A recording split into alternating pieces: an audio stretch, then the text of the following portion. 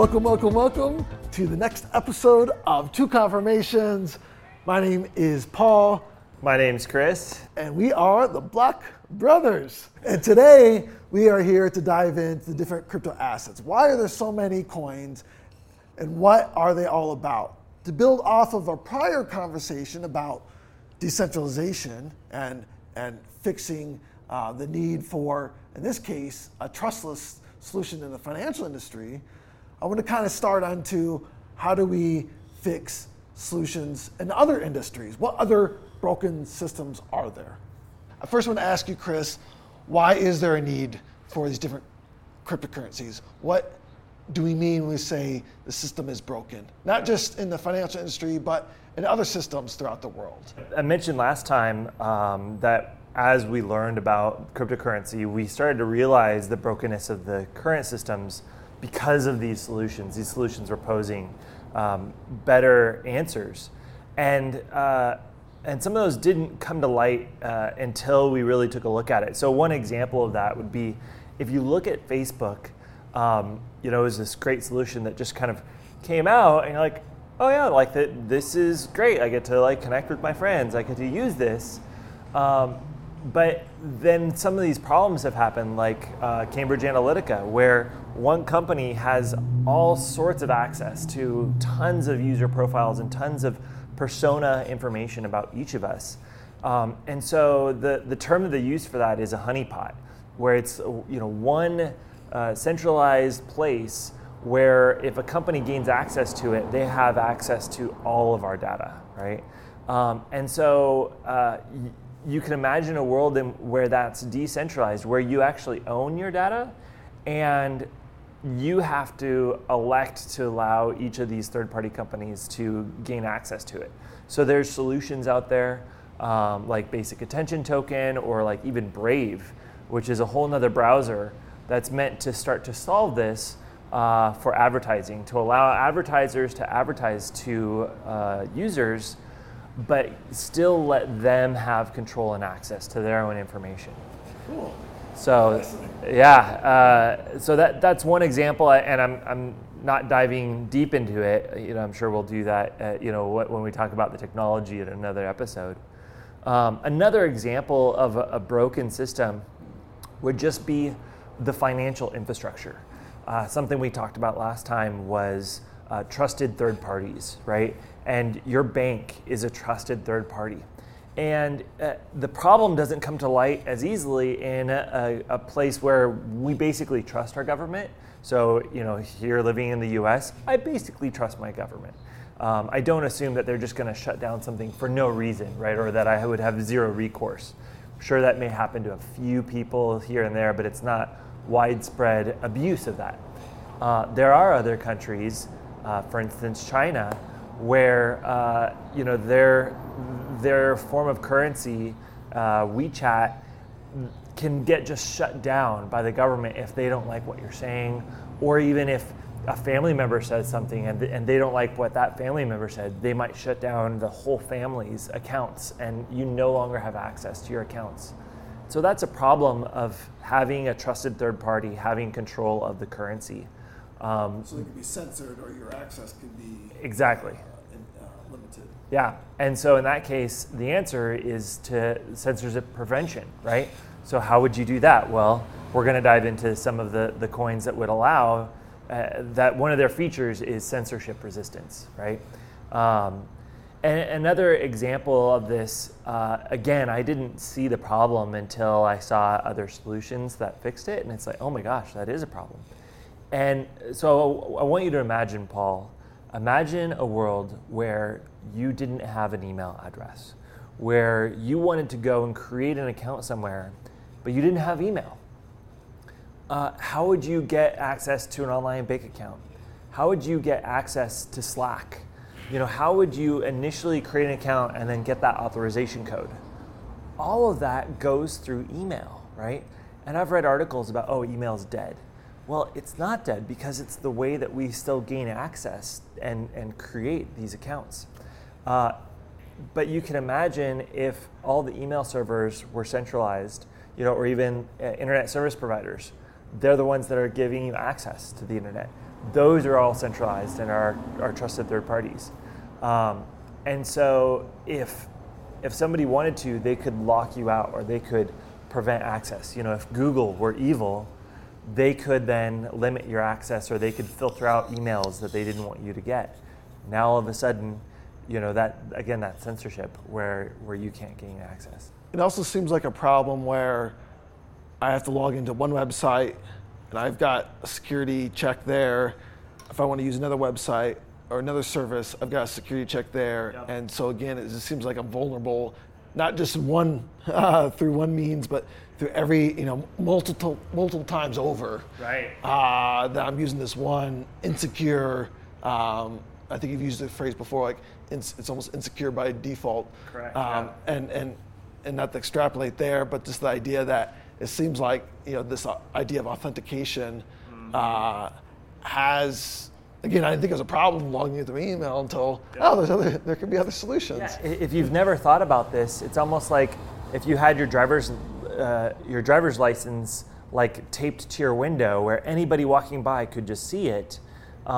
Email saves everything in plain text. So if you send passwords through email, a hacker doesn't have to intercept the email because the email is stored on Google servers.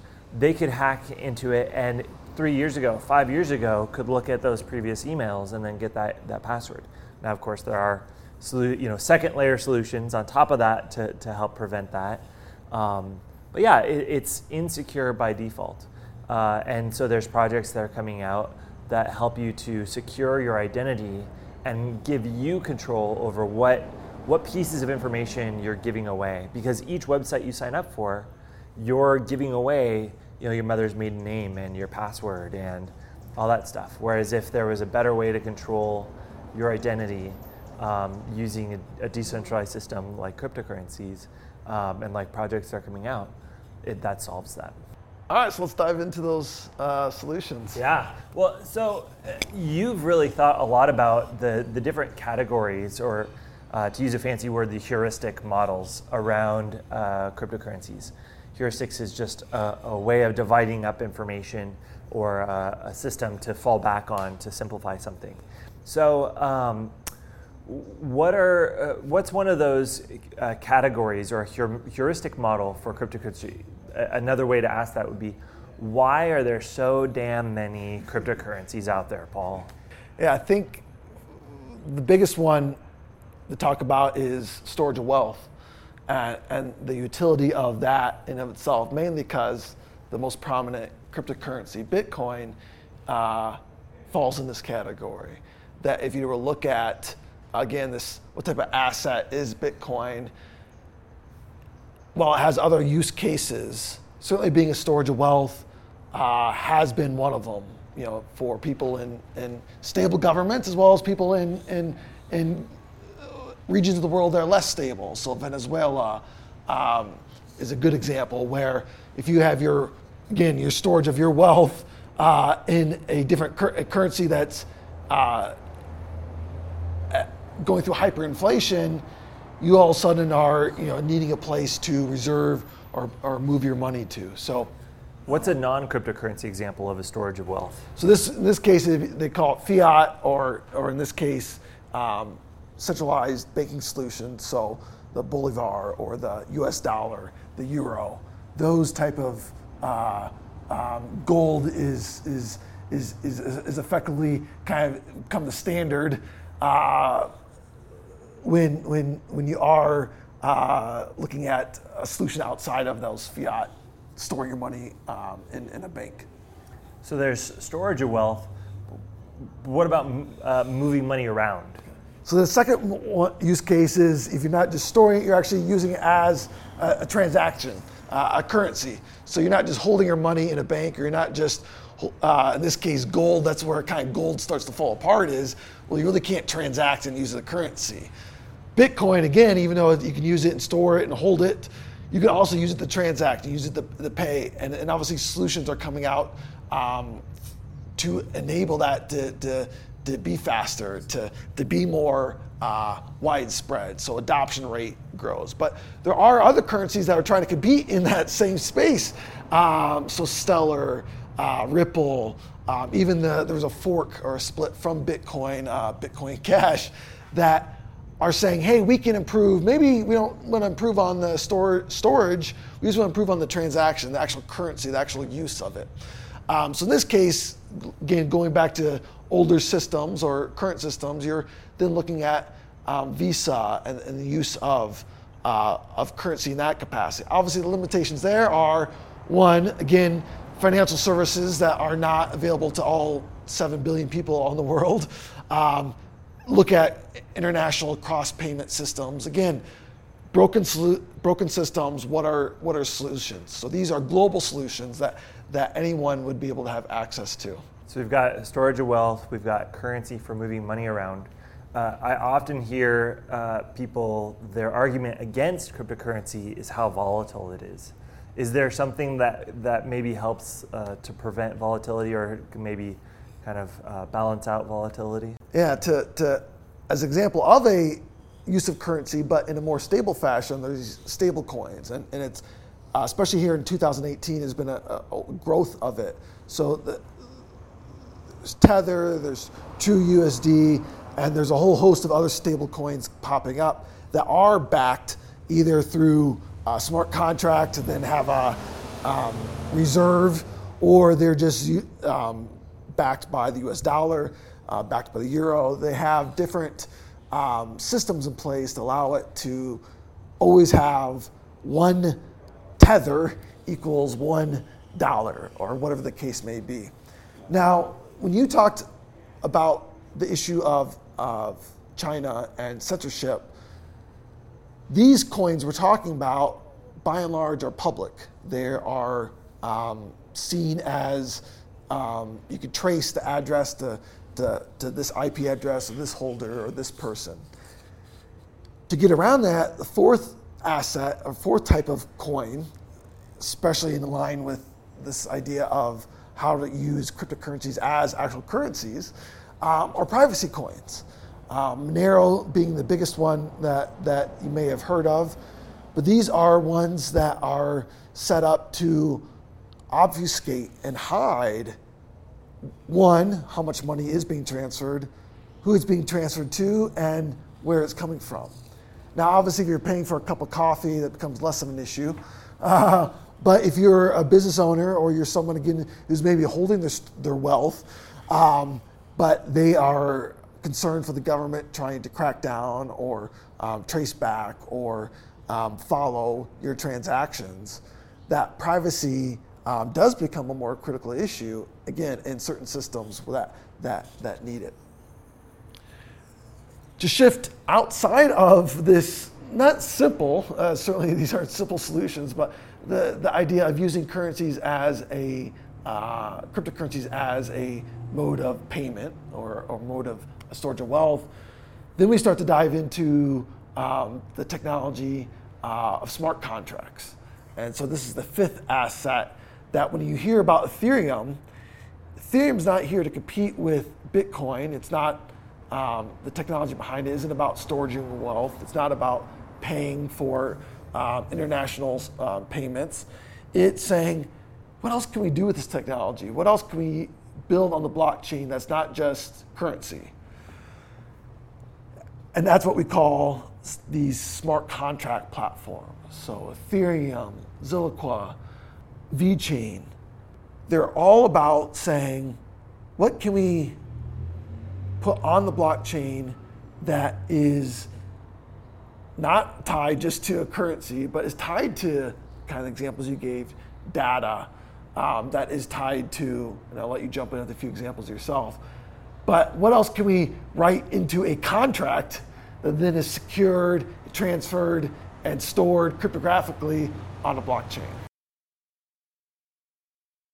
As soon as you start mentioning smart contracts and the technology, I get excited, right? My blood starts to go a little faster.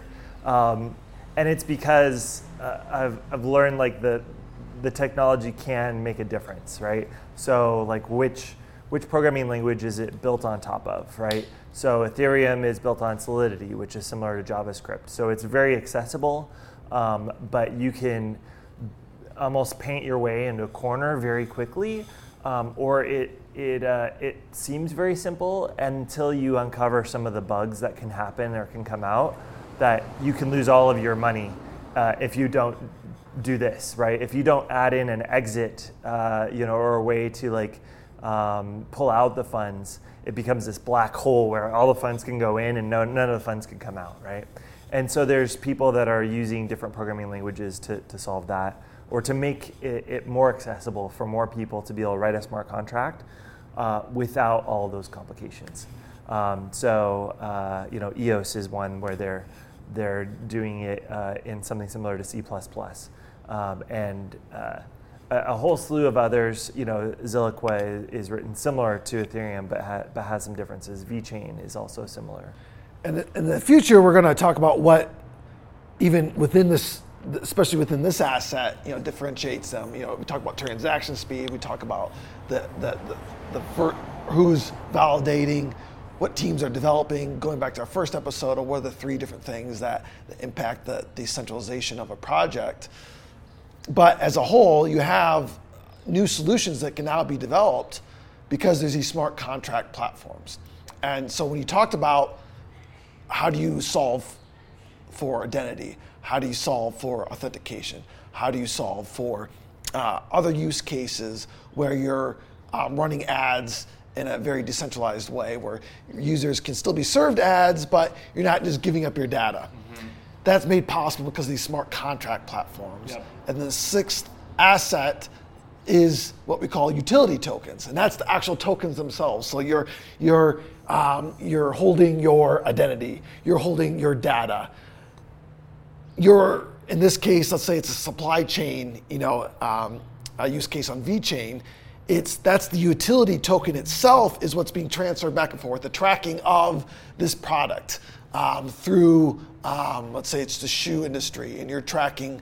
I was reading Phil Knight's memoir, and he talks about in the early days, it's just you build a company, well, anyone else can just knock it off if they've got someone, technology and smart on the inside. So it's like, how do you validate and secure and have a trustless system that as a consumer you're getting what you are thought you were receiving.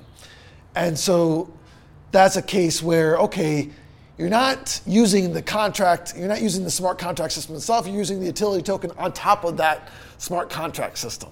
And so to me, that's kind of again, when you get excited, it's like, oh wow, this idea of cryptocurrency, the adoption has so far to go when we talk about day-to-day use, that you're not just, again, transacting money, you're not just a developer and a team developing a contract system, you're actually utilizing tokens in your day-to-day transaction. Again, transfer of data, transfer of identity, transfer of in this case, products. Yeah. Well, and as you were talking about that, one thing that I thought of is somebody might say, well, why do you need a token instead of why don't you just use that currency? What's the difference between using a token versus using the underlying currency? Why don't you just use an Ether, in Ethereum to represent that? Well, the example that I thought of was, let's say you want to go to a concert ticket and you want to create 10,000 unique tickets and be able to differentiate the difference between those tickets. And maybe only 10 of those get a backstage pass, right? And so you might want to have those 10 that get a backstage pass be unique, and each one years from now you might be able to say I was number 9 of number 10 of the people that got to go backstage for this concert, right? And so in that case, you want it to be a verifiably unique token. You don't want it to have just be oh, I gave $10 and got a ticket, and then you want to have a utility token that's also verifiably unique, right? And so that's an example of, the price of a concert ticket might even fluctuate, but it's not like the price of a currency fluctuating. It's you want the value of that ticket, right, or the value of that utility token. You do want it to be able to fluctuate up and down based off of market demands, off of supply and demand. Oh, it's funny you mentioned this unique value, and that's where something that wasn't possible before, but now is called, they call them non-fungible. So if you were to talk about utility tokens or currencies as being fungible in the sense that, I give you $1, you give me $1, it doesn't, the unique aspect of that dollar isn't worth more than this dollar, they're fungible, they can go back and forth.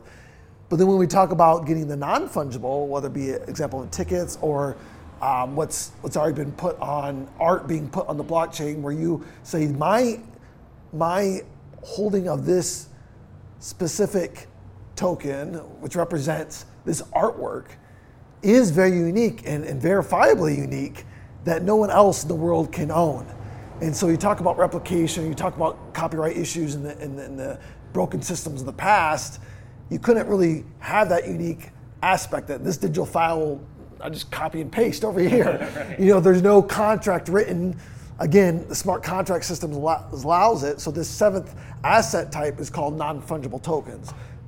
Tokens that cannot be interchanged for one or the other, but are written in a way that can be transferred and can be cryptographically signed and traced back to you if you so choose to say, yes, this is mine. Or I have the 9th ticket. I have one of these 5 that exist in the world. Yeah. And that's a whole new world that continues to open up. And to kind of recap before we jump into our last example and kind of open up to the whole idea that this is ever-evolving space, you have, at least in my mind, a group of assets that are really based on currency and wealth and the financial industry. Then you have this whole other system that we just talked about with the smart contracts, the utility tokens, and these non-fungible tokens that are really built on, man, if you can write code that makes solving identity and makes solving infrastructure, makes solving art, ownership possible in a way that's never been done before, that's where you can probably notice our voices start to change right now is you just start getting all excited about what's just possible in this space.